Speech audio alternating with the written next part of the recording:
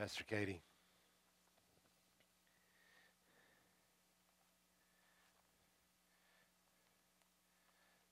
This first Sunday of Advent, our scripture reading comes from Mark's Gospel, and it's chapter 13, verses 24 through 37. 13, 24 through 37. Hear now the word of the Lord. But in those days, after that suffering, the sun will be darkened, and the moon will not give its light, and the stars will be falling from heaven, and the powers in the heavens will be shaken. Then they will see the Son of Man coming in clouds with great power and glory. Then he will send out the angels and gather his elect from the four winds, from the ends of the earth to the ends of the heaven. From the fig tree, learn its lesson. As soon as its branch becomes tender and puts forth its leaves, you know that summer is near. So also, when you see these things taking place, you know that he is near at the very gates. Truly, I tell you, this generation will not pass away until all these things have taken place. Heaven and earth will pass away, but my words will not pass away. But about the day or hour no one knows, neither the angels in heaven nor the Son, but only the Father. Beware, keep alert, for you do not know when the time will come. It is like a man going on a journey, when he leaves his home and puts his slaves in charge, each with his work, and commands the doorkeeper to be on watch. Therefore, keep awake, for you do not know when the master of the house will come, in the evening, or at midnight, or at the cockcrow, or at dawn, or else he may find you asleep when he comes suddenly. And what I say to you, I say to all, keep awake. This is the word of God for us, the people of God. Thanks be to God. Would you pray with me?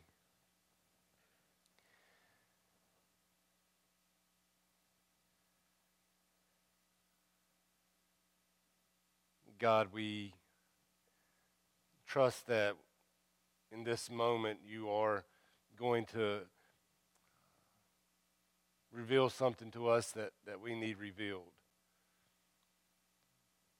We ask, as we often do, for your preacher to be nothing more than just a vessel, an instrument of your grace. It's through Christ that we pray.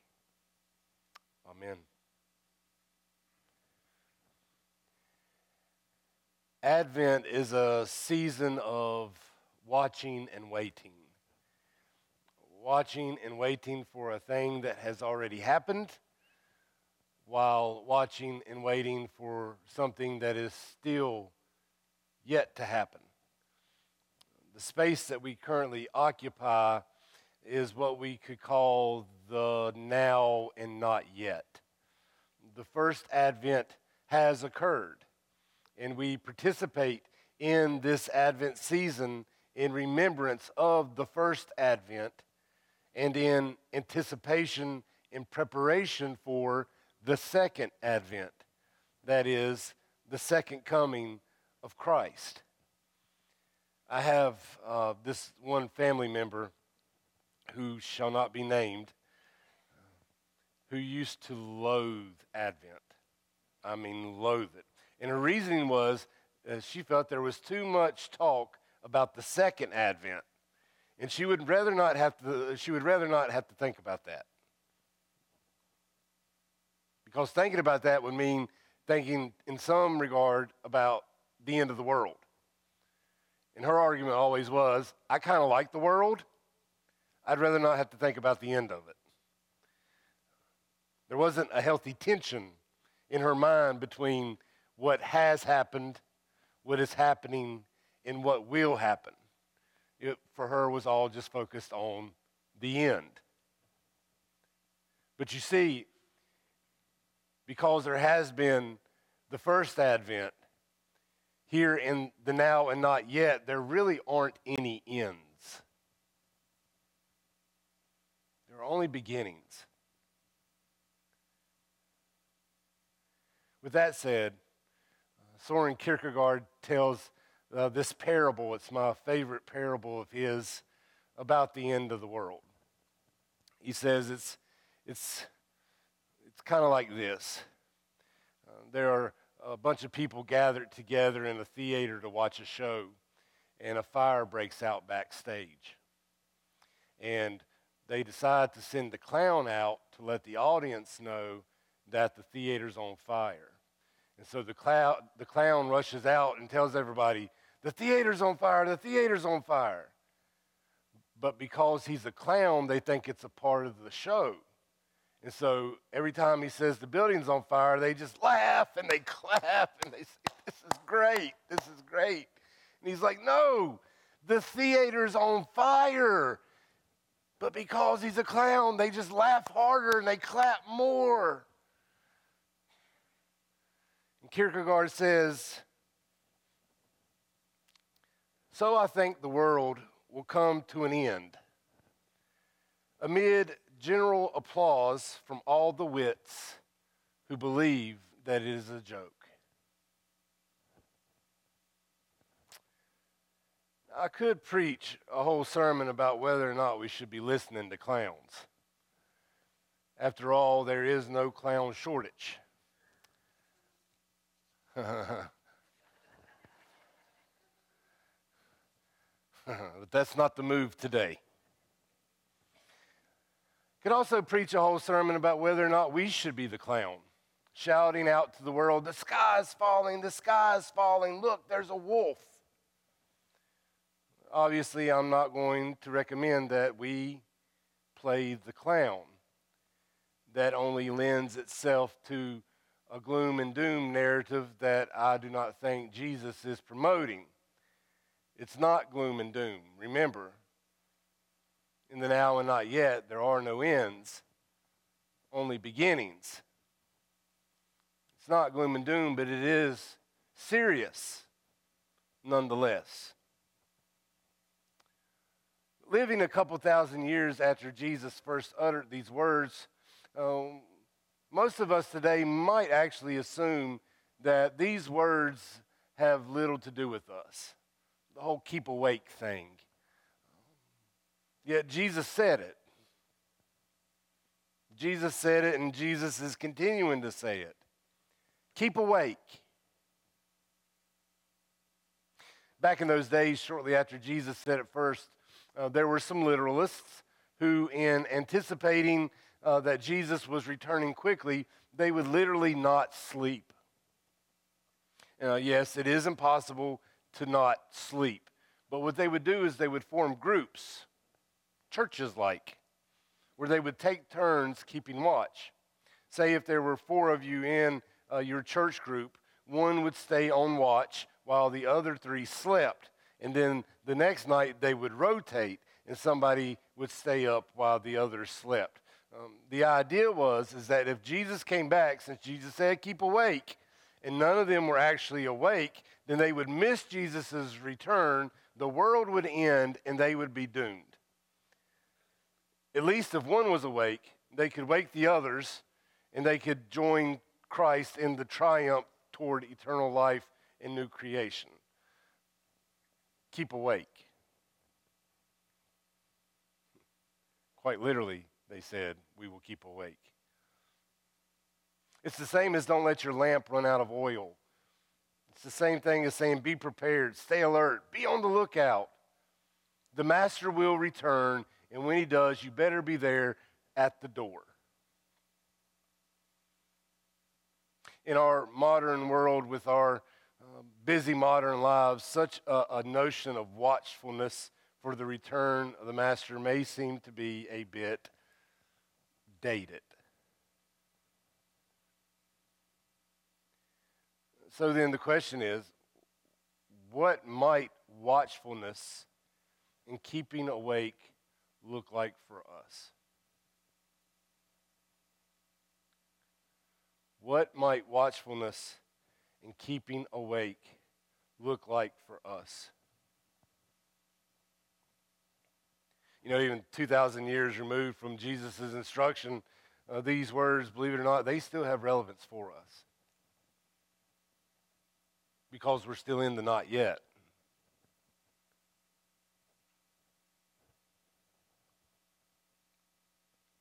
Do we have to stay up all night? Probably not a good idea. But what does watchfulness look like?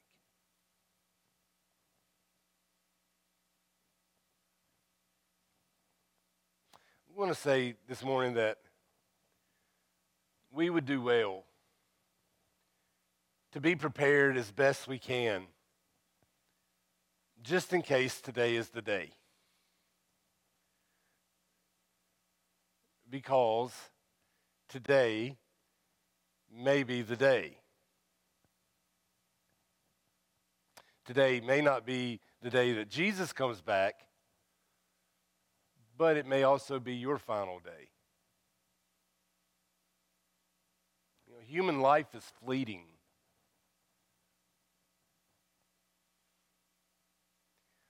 For those of you who are thinking, well, this doesn't sound like a very hope-filled Advent message. Remember, there are no ends, only beginnings. Treating each day as if it is the day does not have to be a gloom and doom type thing, but it is still serious. It's still serious because today may be the day. So watchfulness matters. And that's what Jesus is promoting, watchfulness. Living life with your eyes wide open. Living life each day with eyes wide open as if today may be the day. Looking past the clown to be able to see the smoke. Eyes wide open. Living like today is the day. So what would you do? Serious question. If you got to choose what activity or something akin to an activity that you could do right before meeting Jesus, what would it be? We're going to let that one sit for a minute. We're going to enter into awkward silent mode.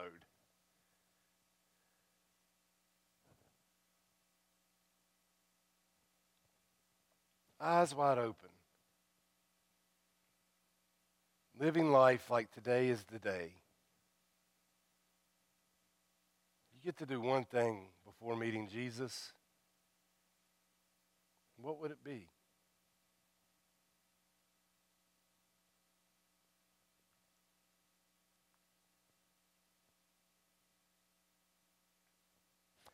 I'm going to go out on a limb here and say that your answer is probably not the majority of the things you do the majority of the time.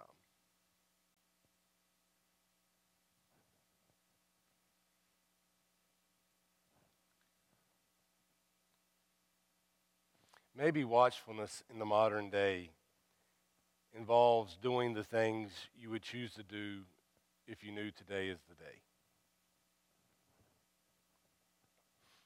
So maybe we should try it. Maybe we should try living that way this Advent and beyond, doing those things,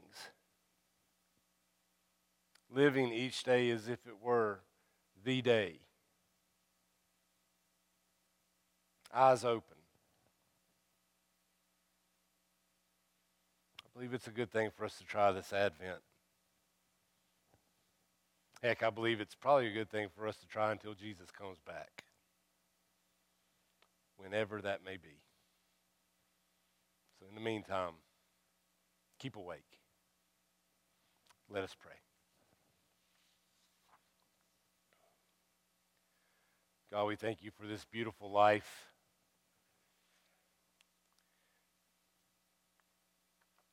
We thank you that in your love it will never end.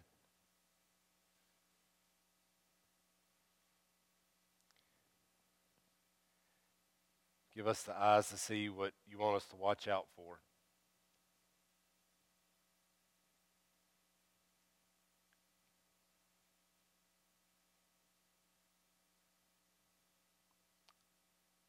Help us to lead lives that are full of meaning and purpose.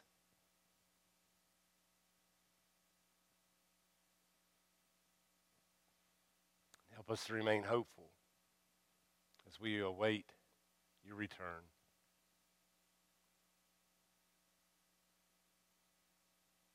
It's in your name that we pray. And all God's people say,